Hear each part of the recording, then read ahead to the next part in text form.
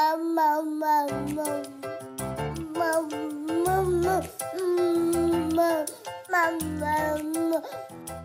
Laura Max Rose, mother of two, and you're listening to Look Ma No Hands, my candid dispatches from the front lines of motherhood. I ask the real, tough, honest questions on motherhood-related topics that we're all wanting to know more about, in hopes it will make everyone's journey fulfilling, easier, and more joyful. If you're not a mom, welcome. I want you to know how happy I am that you're listening and that these topics can be applied to any season of life. I'm grateful you're along for the ride. All right, welcome back to Look Ma No Hands. I am back with parenting coach Randi Rubenstein of Mastermind Parenting, and today she is here to talk about a book she is writing, so far untitled but almost wrapped up. And she, in that book, discusses in detail the sibling fighting tool, which is actually a tool I don't know anything about. So I'm about to hear about it from the first time, but I know that I can't wait because all the information that Randi has given me around managing and handling my children, especially in conflict, has been invaluable. So Randi, go ahead and tell us about the sibling fighting tool. Okay, so the sibling fighting tool consists of 4 steps. And I'll go back to you asked me, you said, you were reading on the internet and some said, don't get involved, to help resolve the conflict. And some said, absolutely get involved. And what was my stance on it? And I said, well, if safety's an issue, either emotional safety or physical safety, and you see it and witness it with your eyes, I believe you get involved. But there's a certain Absolutely. way to get involved, because you don't want to be the judge and the jury. You become the judge and the jury, then your kids are going to be reliant on you forevermore to help them resolve their conflicts. So we want to get involved in a way where we're literally modeling for them and teaching them and training them how they're going to be able to do this for themselves in the future. And so if there's violence involved, if safety is an issue, yes, you get involved, and I'm going to teach you guys how to do it. And there's lots of times where you barely have to get involved if safety is really not an issue, or if it's something that's easily remedied. Okay. So the first thing that you do is what I call state the obvious. And the way you handle it is your kids are, you walk in or you hear yelling. Okay. Let's say you hear yelling. Let's say your girls are a little older. Well, I'm going to do it based on your girls' ages. So what's something that would typically happen where that your Violet was playing with something. My older one would take a toy from my younger one, and the younger one would start crying, and the older one would tell me that the younger one had done something to her. Mm-hmm. So you walk in and you hear crying, and then Selma says, well, what would she say? She would say, Violet took my toy away from me while she was holding the toy that she had just taken from Violet. Okay. So Violet took my toy away from me. And Violet's sitting there crying, and you look at her and you look at both girls and you say, seems like we have a problem. We've got one toy and 2 girls that want to play with this toy. What should we do? And you get them involved in coming up with the solution. Okay. So stating the obvious is literally, it's like the duh factor. Like, yep. That's true. There is one toy. You have one child holding the toy, and when you have one child crying. So it's pretty obvious that both acknowledge the problem. Yeah, both kids wanted to play with the same toy. And so we're just going to state the obvious. It seems like we've got a problem, girls. We got one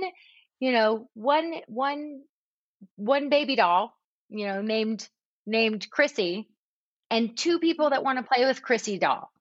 Two people that want to play with the Chrissy baby. What do you think we should do? What do you think we should do? And it's going to be Selma who's going to probably look at you, and you're going to say, what do you think we should do? And she's going to if you ask curious questions, which are what or how questions, it literally puts the problem back on the other person to solve it. Right. See, so often we think as parents, Like, we have to have all the answers. We have to be the knowers of all the things. And we don't have to be the knowers of all the things. In fact, when we try to be the knowers of all the things, our kids end up power struggling with us because they want to be the knowers of all the things too. They want to help. Right. And Yeah. so when you're like, "Oh, guys, what are we going to do here? What do you think we should do? We've got two sisters and one Chrissy doll. What should we do? Anybody got any ideas?" And do you find that they usually come up with an idea like sharing or playing with the doll at the same time? If you resist from being the judge and jury or lecturing, and you truly, truly come from that place of curious questions, stating the obvious, curious questions, because there's no judgment here. Like, even when you hear you hear Violet crying and you come in, okay, you're gonna say, whoa, whoa, whoa, whoa, whoa, something's happening, something's happening. Now, not what's happening. Something's happening. Whoa, whoa, whoa. Something's happening. That is, do you see how that's neutral? Like, if something's happening, it seems like we've got one. Wait, and so Selma's going to immediately go into, well, she took my Chrissy away from me, and da da da da. And you say, oh, wait, wait, wait. State the obvious. So we've got one Chrissy and we've got two sisters that want to play with it. Huh. What do you think we should do? So something's happening. Whoa, whoa, whoa. When you hear something explosive, that really actually just sort of stops you in your tracks because you now have something to say instead of going immediately after the person who's not crying, right? So in your case, it would mostly be Selma because, Right. right? And my Like, inclination, so you said don't be the judge or jury. I mean, I know from 100 miles away that she grabbed the doll out of her sister's hand. So you're saying by not being the judge and jury, I'm not going to say that I know that. well, you're not going to, but the truth of the matter is, what happened before she grabbed was she playing with the doll and all of a sudden she got sidetracked because she's 3 and she We don't played with know. something else? Right. We don't know. Like, And when really, we let's say we do know. So just let's say we do know. Let's say we've seen everything that's happened and it's pretty clear that one sibling is not being very kind to the other one. Do we ever weigh in about that? yeah, I mean, well, this is what we do. So the where we start is by stating the obvious, and which is just like remember, you guys, just the duh factor. You're going to say like exactly what you see before you, without putting a judgment on it. Something's happening, and it seems like we've got one toy that two people want to play with. What should we do? So, what should we do? So, state the obvious, follow it up with the curious questions, what and how questions. How are we going to solve this? What do you think the solution is? What should we do, guys? Okay, so state the obvious. The second helpful tip is you go to the injured party first. So we typically go to the person who injured the other person, right? We go to, because that's our mama bear instinct is kicking Ah, in. interesting. Yes, we want to like condemn, punish. You did Yes, something wrong to this person. Yeah, we want justice. absolutely. We But want really, justice. we're asking the person who's crying if they're okay. Right. And this is the major, major pattern disruptor because we typically go after the child who hurt our other child. And Right. even though we love them both, we're going to protect the child who's crying. And so instead of going, of putting all your attention on the child who's doing the hurting, you put your attention on the child who's been hurt the most. Mm. And so what we focus on grows, what we focus on expands. So when we focus on the hurting and we go into the lecture and you can't just grab things and how your sister's crying, you're so much bigger than her, you're twice her age, you knocked her over, clearly she's here, why did you grab that from her, we share in this family, blah blah blah blah blah blah blah. And we put all of our attention on the child who did the hurting and we talk all about the hurting. Well, guess what we're going to get more of in the future? We're going to get more of the negative behavior. We're going to get more of the hurting. If we put all this attention on lecturing the child that did the hurting, then they just got a ton of our attention from hurting their sibling. And so with little kids, really positive, negative attention doesn't really matter. All attention counts. And so now they just got a ton of our attention by hurting their younger sibling. They probably got the Right. toy. And so our instinct, our primal instinct kicks in where we're going to want to go after the child that did the hurting. We're going to want to seek justice. And when we do, we reinforce that negative behavior. Well, You this can be makes so much sure. sense to me because Yeah. when a kid wants attention, they want any kind of attention. It's not Yeah. just positive attention. So I will notice like when Selma wants attention, she's going to grab something from her sister. I'm going to give her attention even though it's negative attention. And the more negative attention I give her, it's almost like the more she acts out. So I figured that part out, but I hadn't figured out really what I could do in lieu of giving her that attention. And that's the perfect way. I mean, that's amazing. Well, and so the thing is that, and none of this is done consciously by our kids. It's just like, oh, I was playing with that toy. I want it back. My way of getting it back is I'm just going to grab it, you know.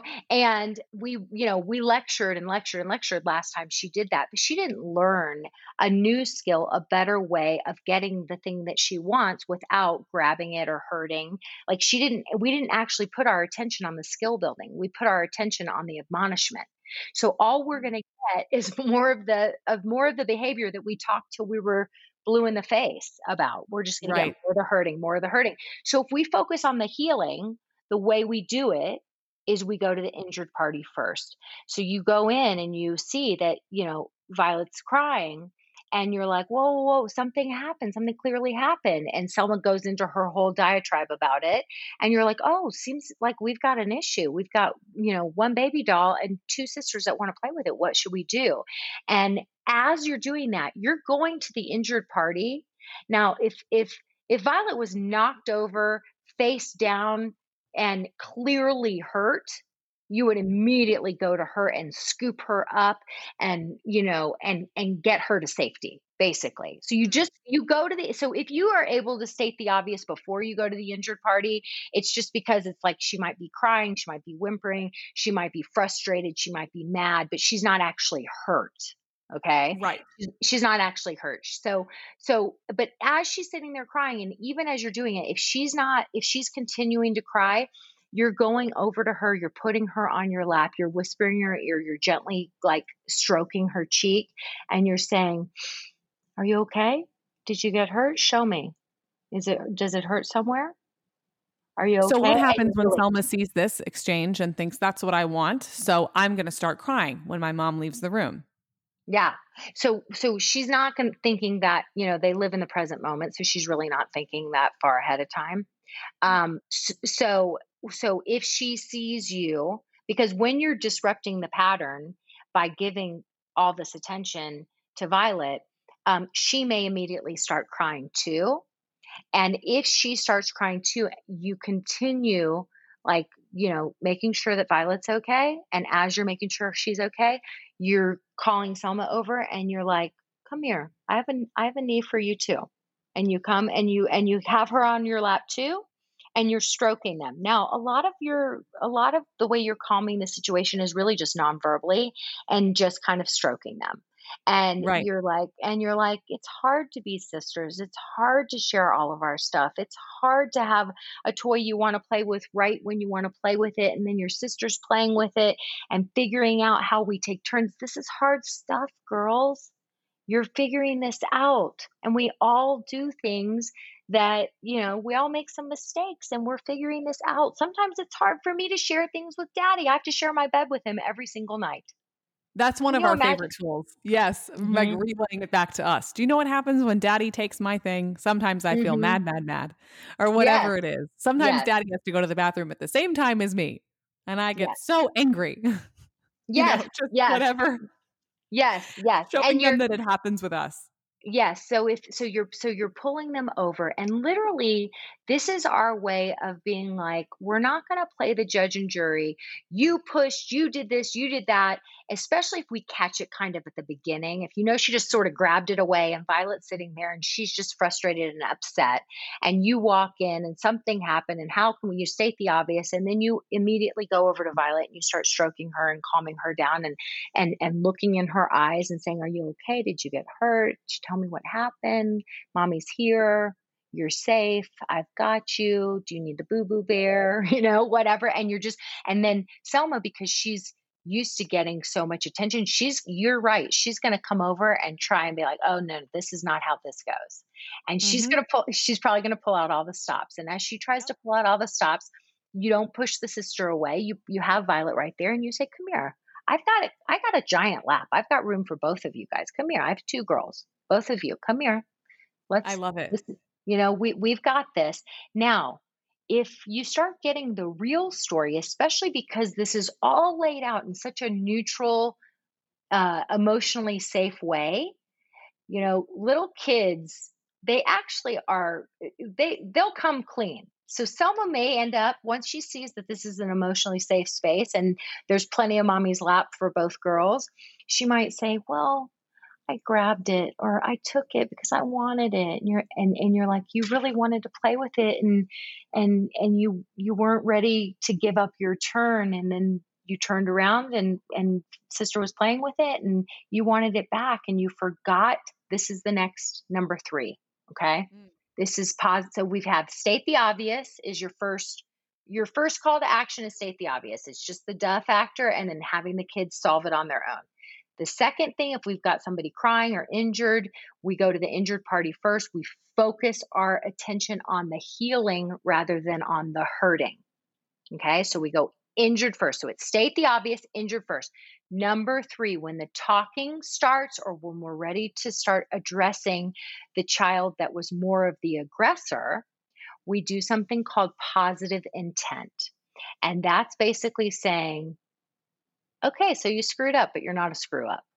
Right? And so positive intent looks like, "Oh, so you weren't ready to give up your turn and you forgot the words to say, 'I'd like it back,' and you Oh, grabbed it instead."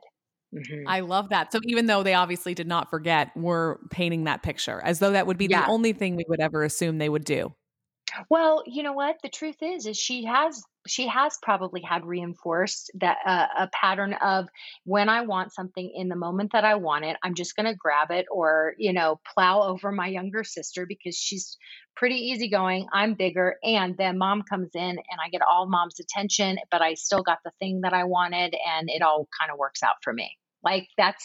that's been her method, and so if we're disrupting that, if we want to disrupt that method, we really have to assume positive intent, which is really she doesn't have the skills to handle it in a more civilized way. When she's like hot and bothered because all of a sudden she's like, "Wait, I wasn't done playing with that. Give it She back did to me forget. now." Right. Exactly. She Yeah. really did forget. She really was like, her brain has already been conditioned. When I want something, I grab it away. I do the thing I've been doing to get the thing I want. And Mhm. now by using positive intent, you forgot the words to say, I wasn't finished with my turn. Please give it back to me now. I'll let you play with it in a little bit." You forgot the words to explain to sister, or you forgot that sister's so little that sometimes you can just grab another toy and say, "Who, how about if you play with this? I'm taking the dolly back now. Thank you." Like, you forgot all these things that we had practiced. And so you just grabbed it back. You had an oops moment. That happens sometimes.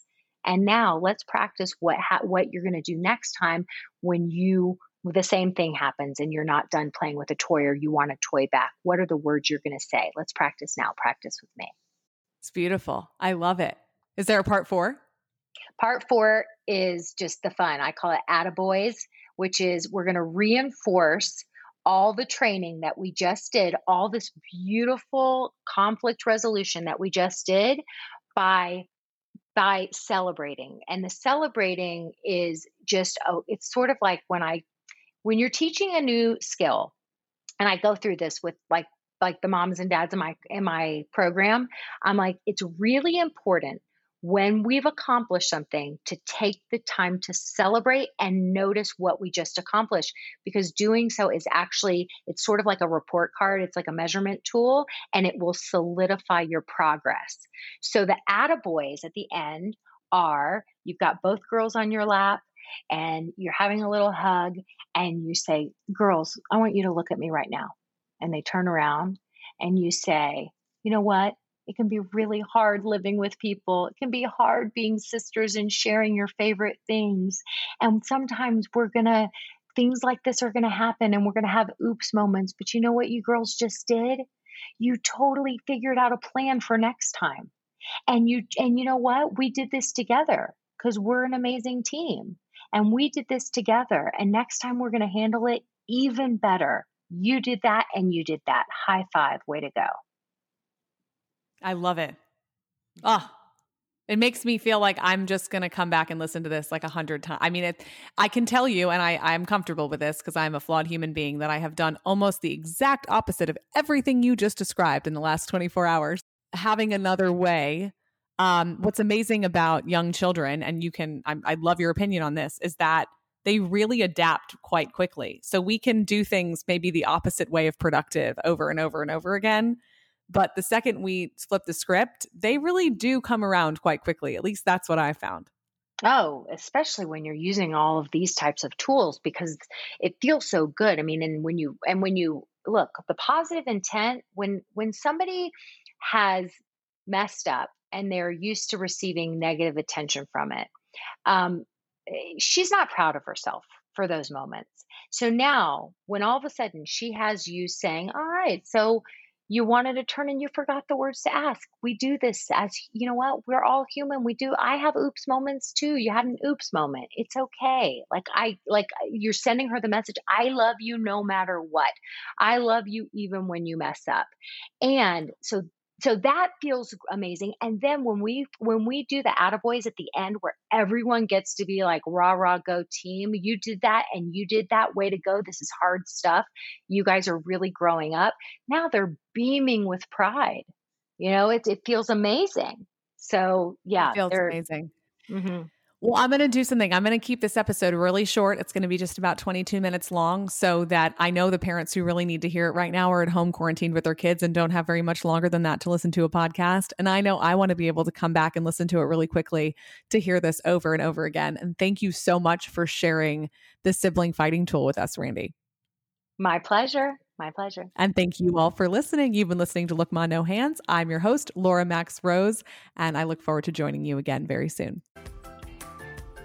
Thank you for joining me for another episode of Look Ma No Hands. I'm Laura Max Rose, and you can follow me on Instagram at Laura Max Rose to stay up to date on upcoming episodes and the behind the scenes of my life with my own 2 daughters. If you like this episode and are enjoying Look Ma No Hands, the best way you can help me spread the word is to leave a review on Apple Podcast. This is the single best way to help me reach a larger audience and share these conversations with everyone who needs to hear them. If you love something you just heard, you can also take a screenshot of the episode and share it on social media. There might be someone you know who needs to hear what you just heard, and that's another great way to make sure they do. Thank you for joining me every week. I'm grateful for each and every one of you. More next time.